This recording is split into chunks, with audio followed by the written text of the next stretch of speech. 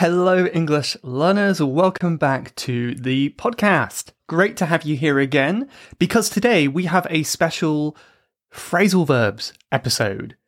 Yes, I know if you've been following the podcast for the past few weeks, you may be fed up of these. I don't know. But yes, we have another episode today on phrasal verbs. And this is because I got a question from one of you asking about this. And this is something that I don't do much anymore. Back in the early days of the podcast, I would get quite a few questions that I would answer on the podcast. For whatever reason, these days I don't get as many as I used to. So this is a nice reminder that if you want to submit a question, you can actually submit an audio question and have your voice heard on the podcast as well. So if you're interested in that, if there's anything you want to ask me for the podcast, then you can go to levelupenglish.school/podcast and you can ask your questions somewhere near the bottom of that page. But that could be interesting for some of you. I do have to say as well, I am feeling really fatigued today. There's a good word. It looks a bit like fatigue, but it's pronounced fatigue. That's a noun. If you're feeling fatigued, the adjective, you're just feeling really kind of tired and low energy and weak. You know, it's not quite sleepy, it's just like weak in your body. And I think the reason is because I spent the weekend in London where it was about 30 degrees. It was quite warm. And I was doing lots of walking. I was walking, you know, a big thing that I love to do in London is avoid public transport as much as I can. And actually, I quite enjoy public transport. But I think London is such an amazing city, and the more you can walk and spend less time underground in the tube, the more beautiful, amazing things that you will find. So I did see so many amazing places that I'd never seen before, but as a result of that, I spent many hours walking in the sun, and I think it really zapped my energy. So I'm sitting here in the very hot office today with some coconut water that I'll be sipping on, trying to keep me going. But mentally, I have energy, but physically, I don't. So we'll see how this goes. But okay, I think we can get right into it. So I got a question from Abdullah, and he wanted to know about phrasal verbs. So let's listen to what he had to say. Hello, Michael. Hello to everyone who was listening to this message. First of all, I would like to thank you for your amazing podcast. It really leveled up my English and began to be a part of my day. So just thank you. Keep it up. My question here is about phrasal verbs. There is some phrasal verbs that if I remove the preposition, it won't change the meaning. For example, if I said, instead of check it out, if I said just check it, would it be wrong grammatically? And what is the function here of the preposition? That's it. If the answer is long and deserves to be in an episode, I would be really grateful if you make one. Thank you again and goodbye. Okay, so that's a really good question. Thank you, Abdullah. I appreciate you listening, and I'm glad you like the podcast as well. And when it comes to phrasal verbs, there are so many things like this that make them difficult. So essentially what Abdullah was asking was, when we remove the preposition on some phrasal verbs, does the meaning change? You know, what is the purpose of the preposition? And the answer is not as simple as you might think, which is why I decided to make this into an episode rather than just replying with, you know, one sentence. So the one that Abdullah mentioned was check it out versus check it. That one there. So to check something out, I suppose it can have more meanings than one, but the main meaning normally is to kind of investigate something, to have a look at something. So, wow, look at that really cool building over there. Check it out. Check out the building, right? So we say check out. The it is not part of the phrasal verb. This is just the object. Check something out. For those of you listening to the episode, you might not know that I have a big telephone box behind me. If you want to see that, come to the YouTube version of the podcast to check it out. It just kind of means have a look. see what it's like for yourself. To check something without the preposition is kind of like to examine or look at something to make sure it is okay, it's acceptable. It really depends on the context, but you could do some homework, for example, and you need your teacher to check your homework. So that means see if the homework is correct. Please check my homework. And you can say, please check it, right? As in Abdullah's example, you can say it. Check the homework. So in this specific example, there is a small difference because sometimes the preposition will change the meaning of the verb. So check something, make sure it's okay. Check something out is have a look, investigate, see what it's like. There's a small difference there. You might check out a new restaurant that's opened in your town, but you wouldn't really check the restaurant. The people who would check the restaurant would be the health and safety inspectors. They're checking to see if there's any rats or cockroaches in the kitchen. So they're checking it, you can check it out, right? There's more kind of nuance as well, more hidden meaning that we can talk about. Like often phrasal verbs sound more casual. So in some cases you might use a normal verb in writing, but in spoken English you might use a phrasal verb. Check it out sounds really casual, really nice and friendly. It's a nice phrase to use. So I hope that makes sense for this one. In this case, there is a difference. I often say that with most phrasal verbs, they need to be learnt individually, and there really aren't any clear-cut rules that you can learn to help you learn all of them. That's why they're so annoying to learn, but I think they're also very rewarding because once you start learning them, you really see them everywhere. And I think this relates to what is known as the 80-20 rule. 80-20 rule works in many different things, but in this case, I would say if you learn 20% of the phrasal verbs, you will be fine in 80% of situations.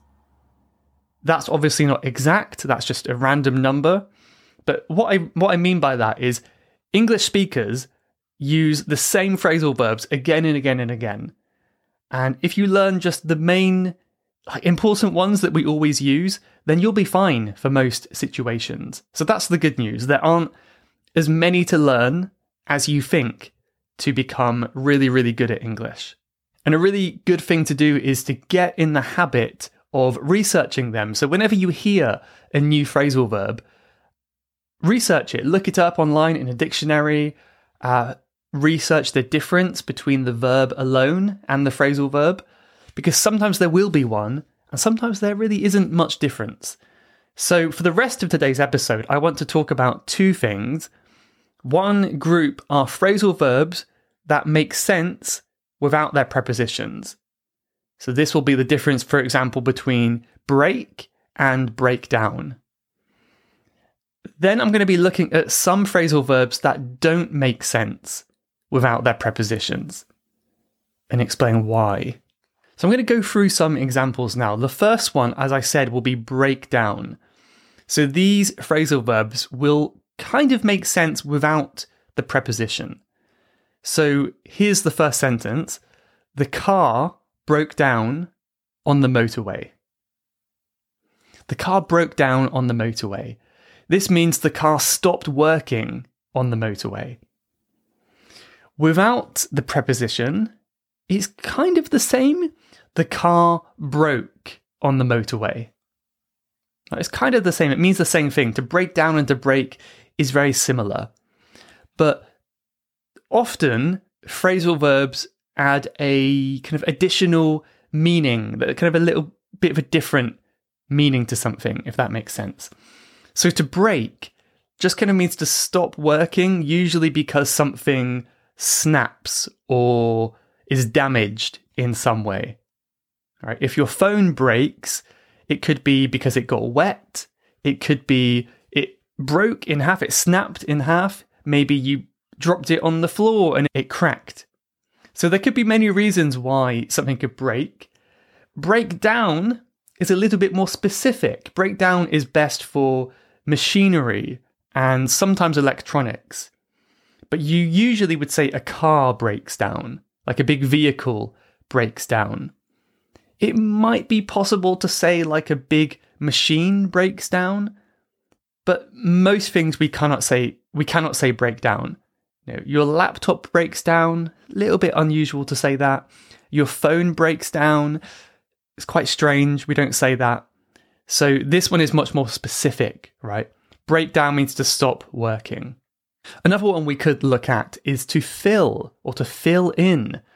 When you're given like a form or document, you might be asked, fill in this form with your details.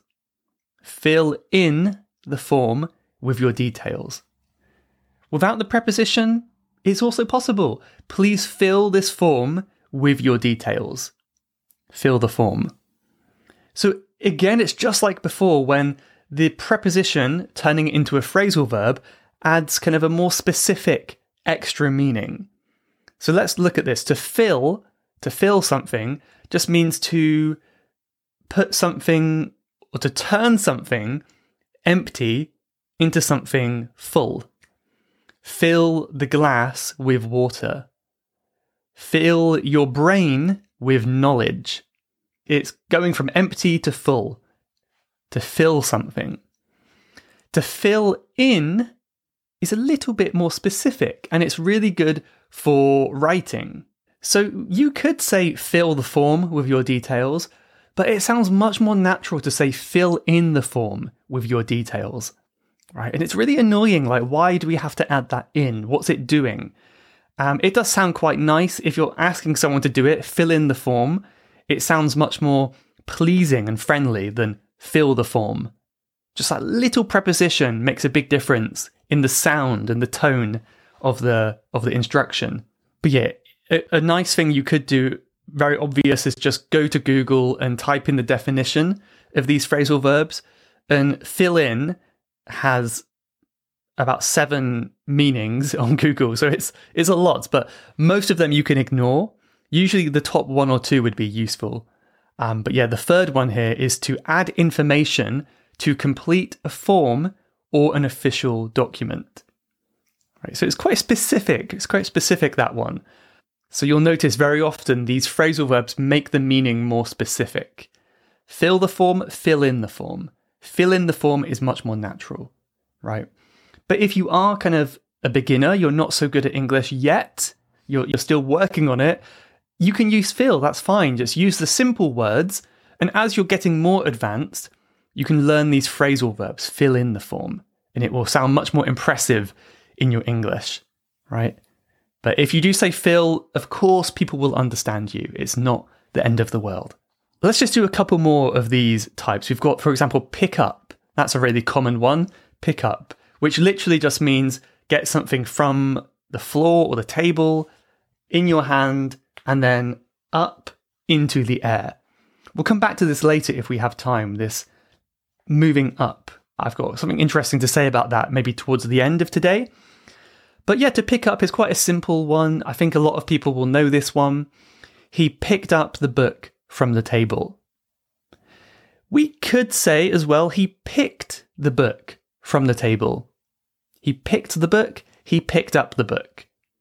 Right, so again, both of them are correct, but the phrasal verb, once again, changes the meaning a little bit. To pick without a phrasal verb is a bit like to choose. Right, to pick is like to choose. To pick up is the action of taking it in your hand. So it could be possible to use both of them in one sentence. He picked the small book and then he picked it up, right? So he chose the book and then he took it in his hand. So once again, that preposition is adding a little bit extra meaning, right? It's not just choosing, but you're choosing and kind of taking as well. It's those choose and take combined into one phrase. Here's another really, really good example of how it adds extra meaning, and that is in the phrasal verb to call back. Call back. You will know that to call someone is to talk to them on the phone, call them on the phone. You could say, she called him later in the day. Perfect sentence. But you could also say, she called him back later in the day. That is also perfect. So what's the difference here? To call back is to call someone again. Maybe you missed their call the first time and you need to call them for the second time, right? To call doesn't have any of that hidden meaning. You might be calling for the first time or the 100th time. We don't know. So call back just adds some extra meaning to clarify what you're saying. It's not necessary, but it does help with the meaning. Sometimes it will be necessary, actually. So for example, if you are on the phone, you say, oh, you have really bad connection. I will call you back. I will call back. Right? So that would be a good natural phrase. You couldn't really just say, I will call. Because remember, call back means call again. If you say you'll call, it doesn't make sense because you're already on the phone. So wait, you're cool, but we're calling right now. What do you mean? So there is a difference sometimes, but again, it's making it more specific. Okay, let's go to our second section today, which is phrasal verbs that don't make sense without their prepositions. And I'll do my best to explain why, although it won't always be easy. So one example is to look up. We might come back to this later, but look up has multiple meanings. This meaning just means to research something. If you don't know the answer, then look it up. Look it up on the internet. Research the answer. So you can say, she looked up the information. That's perfect. She researched the information. If you said, she looked the information, that does not make any sense. For a couple reasons. First of all, we need to have some kind of preposition afterwards. You know, when we say looked, we would say look at something or look for something. These prepositions are important here and it changes the meaning. We cannot say she looked object. We need to say a preposition. But if we look at these phrasal verbs alone, the meaning is still quite different. She looked up. Looked up means research. Look just means point your eyes somewhere. So the meaning can change quite a lot in some cases. Let's do a couple more now, just to give you some more examples of ones that do not work. One could be put off. To put off. Again, this has multiple meanings. Let's focus on just one today, which is to delay something, to postpone something. If I don't want to do my podcast recording today, I could put it off until tomorrow. I could delay it until tomorrow. Obviously, put is a really, really common verb, and it can have different meanings depending on the way you use it. But usually put just means to kind of place something. You put your phone on the table. It's left on the table. But put off, the meaning changes completely. And this is an example of an idiomatic phrasal verb. We'll come to this at the end. I've been hinting at this for a while. But with many of these idiomatic phrasal verbs, it's not possible to use them without the preposition because the meaning will be too different. So put off, why do we say off? Why do we say put? None of those words are close to the meaning of delay, right? It's a bit strange. So we cannot say they put the meeting. You know, you can put your phone somewhere. You cannot put a meeting. What does that mean? So you put off a meeting, for example. Another great example would be to turn on. Turn on, like turn on the light. I don't know if you can... Yeah, so I'm turning on and off the light over here.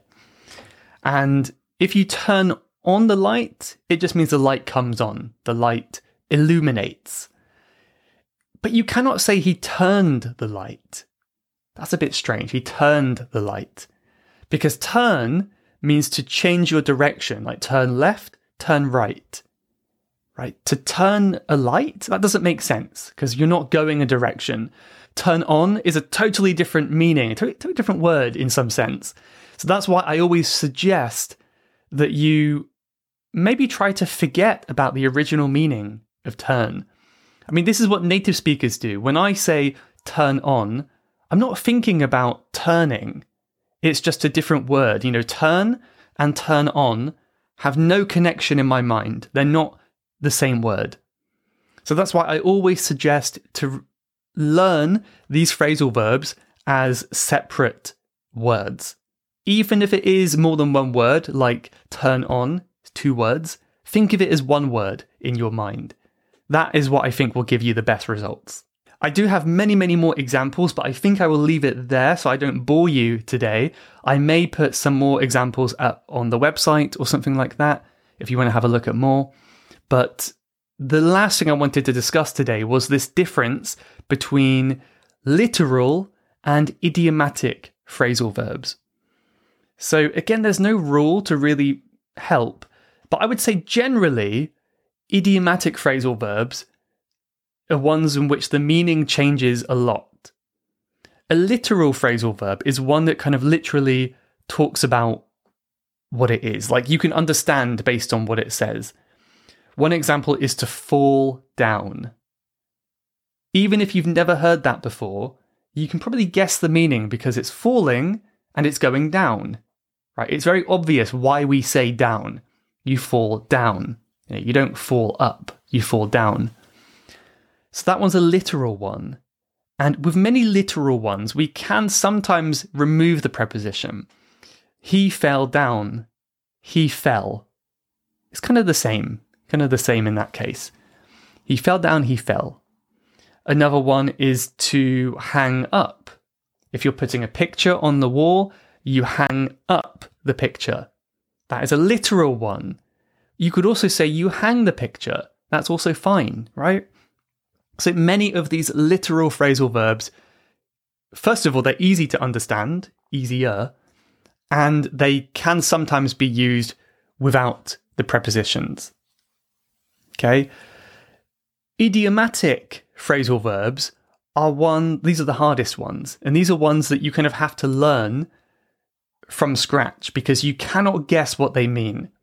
So we had a few already, such as put off. Another one is to work out, right? To work out. When you go to the gym, you work out. You work out at the gym. Just means to exercise. I guess it kind of makes sense like work because exercise is work, right? But then why out? Are you going outside? No. So the out here has no easy to understand meaning. It's just a random word, basically. I don't know where it came from. Maybe there used to be a meaning, a reason, but these days I don't know. So workout, you have to just learn that one on its own. You can work out at the gym, but you cannot work at the gym. I mean, you can work at the gym, but that's a different meaning. It's you take your laptop to the gym and you do some work. So that's one example. A really common one is carry on as well. Carry on means continue.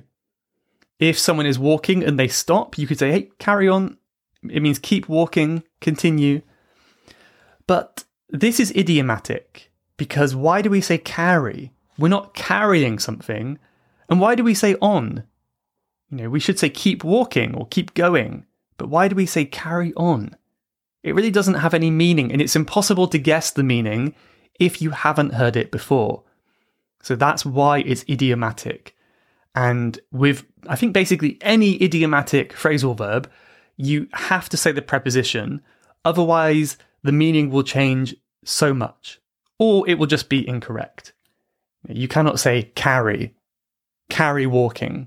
That doesn't make sense. Carry on walking would make sense.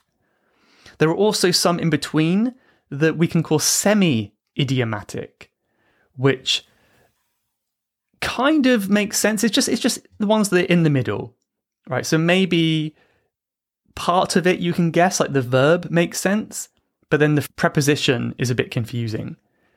So one example is to drive off. Drive off just means to drive away, to go somewhere else in your car. So the police were trying to catch this criminal, but he drove off. Drive is literal, like drive is obvious what that means. You're driving in your car. But then why do we say off? That seems to be random. It doesn't seem to mean anything. So this is semi-literal because it's half and half, right? I'll leave that there, but hopefully that breakdown of literal and idiomatic phrasal verbs gives you some idea. And maybe next time you learn a phrasal verb, you can also think whether it would be literal or not. Would it be easy to understand if you've never heard it before? You could even try it yourself, actually. Next time you come across, there's a good one there. Come across means to find.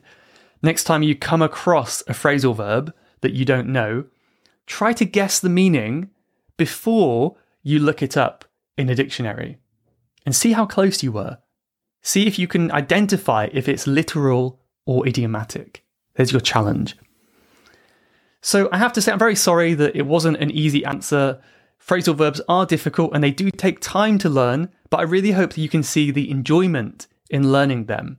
Learn one or two, use them in a conversation, and it can be really rewarding and fun to do so. So I hope you can find a fun way to keep learning. So I'll leave it there, but thank you, Abdullah, for your question. And remember, if you have a question, you can ask me as well. Let's just say a quick thank you to the country of Belgium. I want to say thanks to, I would say Nicholas, but I believe the kind of more French way would be Nicolas. Maybe no S, I'm guessing. Anyway, I'm going to go with Nicolas. Nicolas says, "Hello from Belgium. I started listening to these podcasts 2 months ago because my usuals were blocked for some unknown reason. Since then, it's my favourite one. I have a C1 CEFR level, but I'm very unsure of my pronunciation. I really appreciate the content. The speed and the difficulty are perfect. It's a great source of motivation for me, and I'm sure it will improve my language skills in the long term." Thanks for that, Michael. Nicholas. Or Nicola. Thank you very much. That's so kind of you. I'm really happy that you found my podcast accidentally, and I'm glad that you're sticking with me. So appreciate your review and your 5 stars.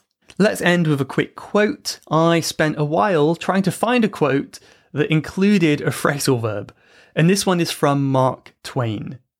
And Mark Twain says, "The secret of getting ahead is getting started." To get ahead means to work hard so you're kind of ahead of other people, to really be productive in your work. So if you want to get ahead and do well in your life, get started. That's the most important part. Thank you for listening and watching. Really appreciate it. And I'll see you in the next episode. Goodbye, everyone. You have been listening to the Level Up English podcast. If you would like to leave a question to be answered on a future episode, then please go to levelupenglish.school/podcast. That's levelupenglish.school/podcast. And I'll answer your question on a future episode. Thanks for listening.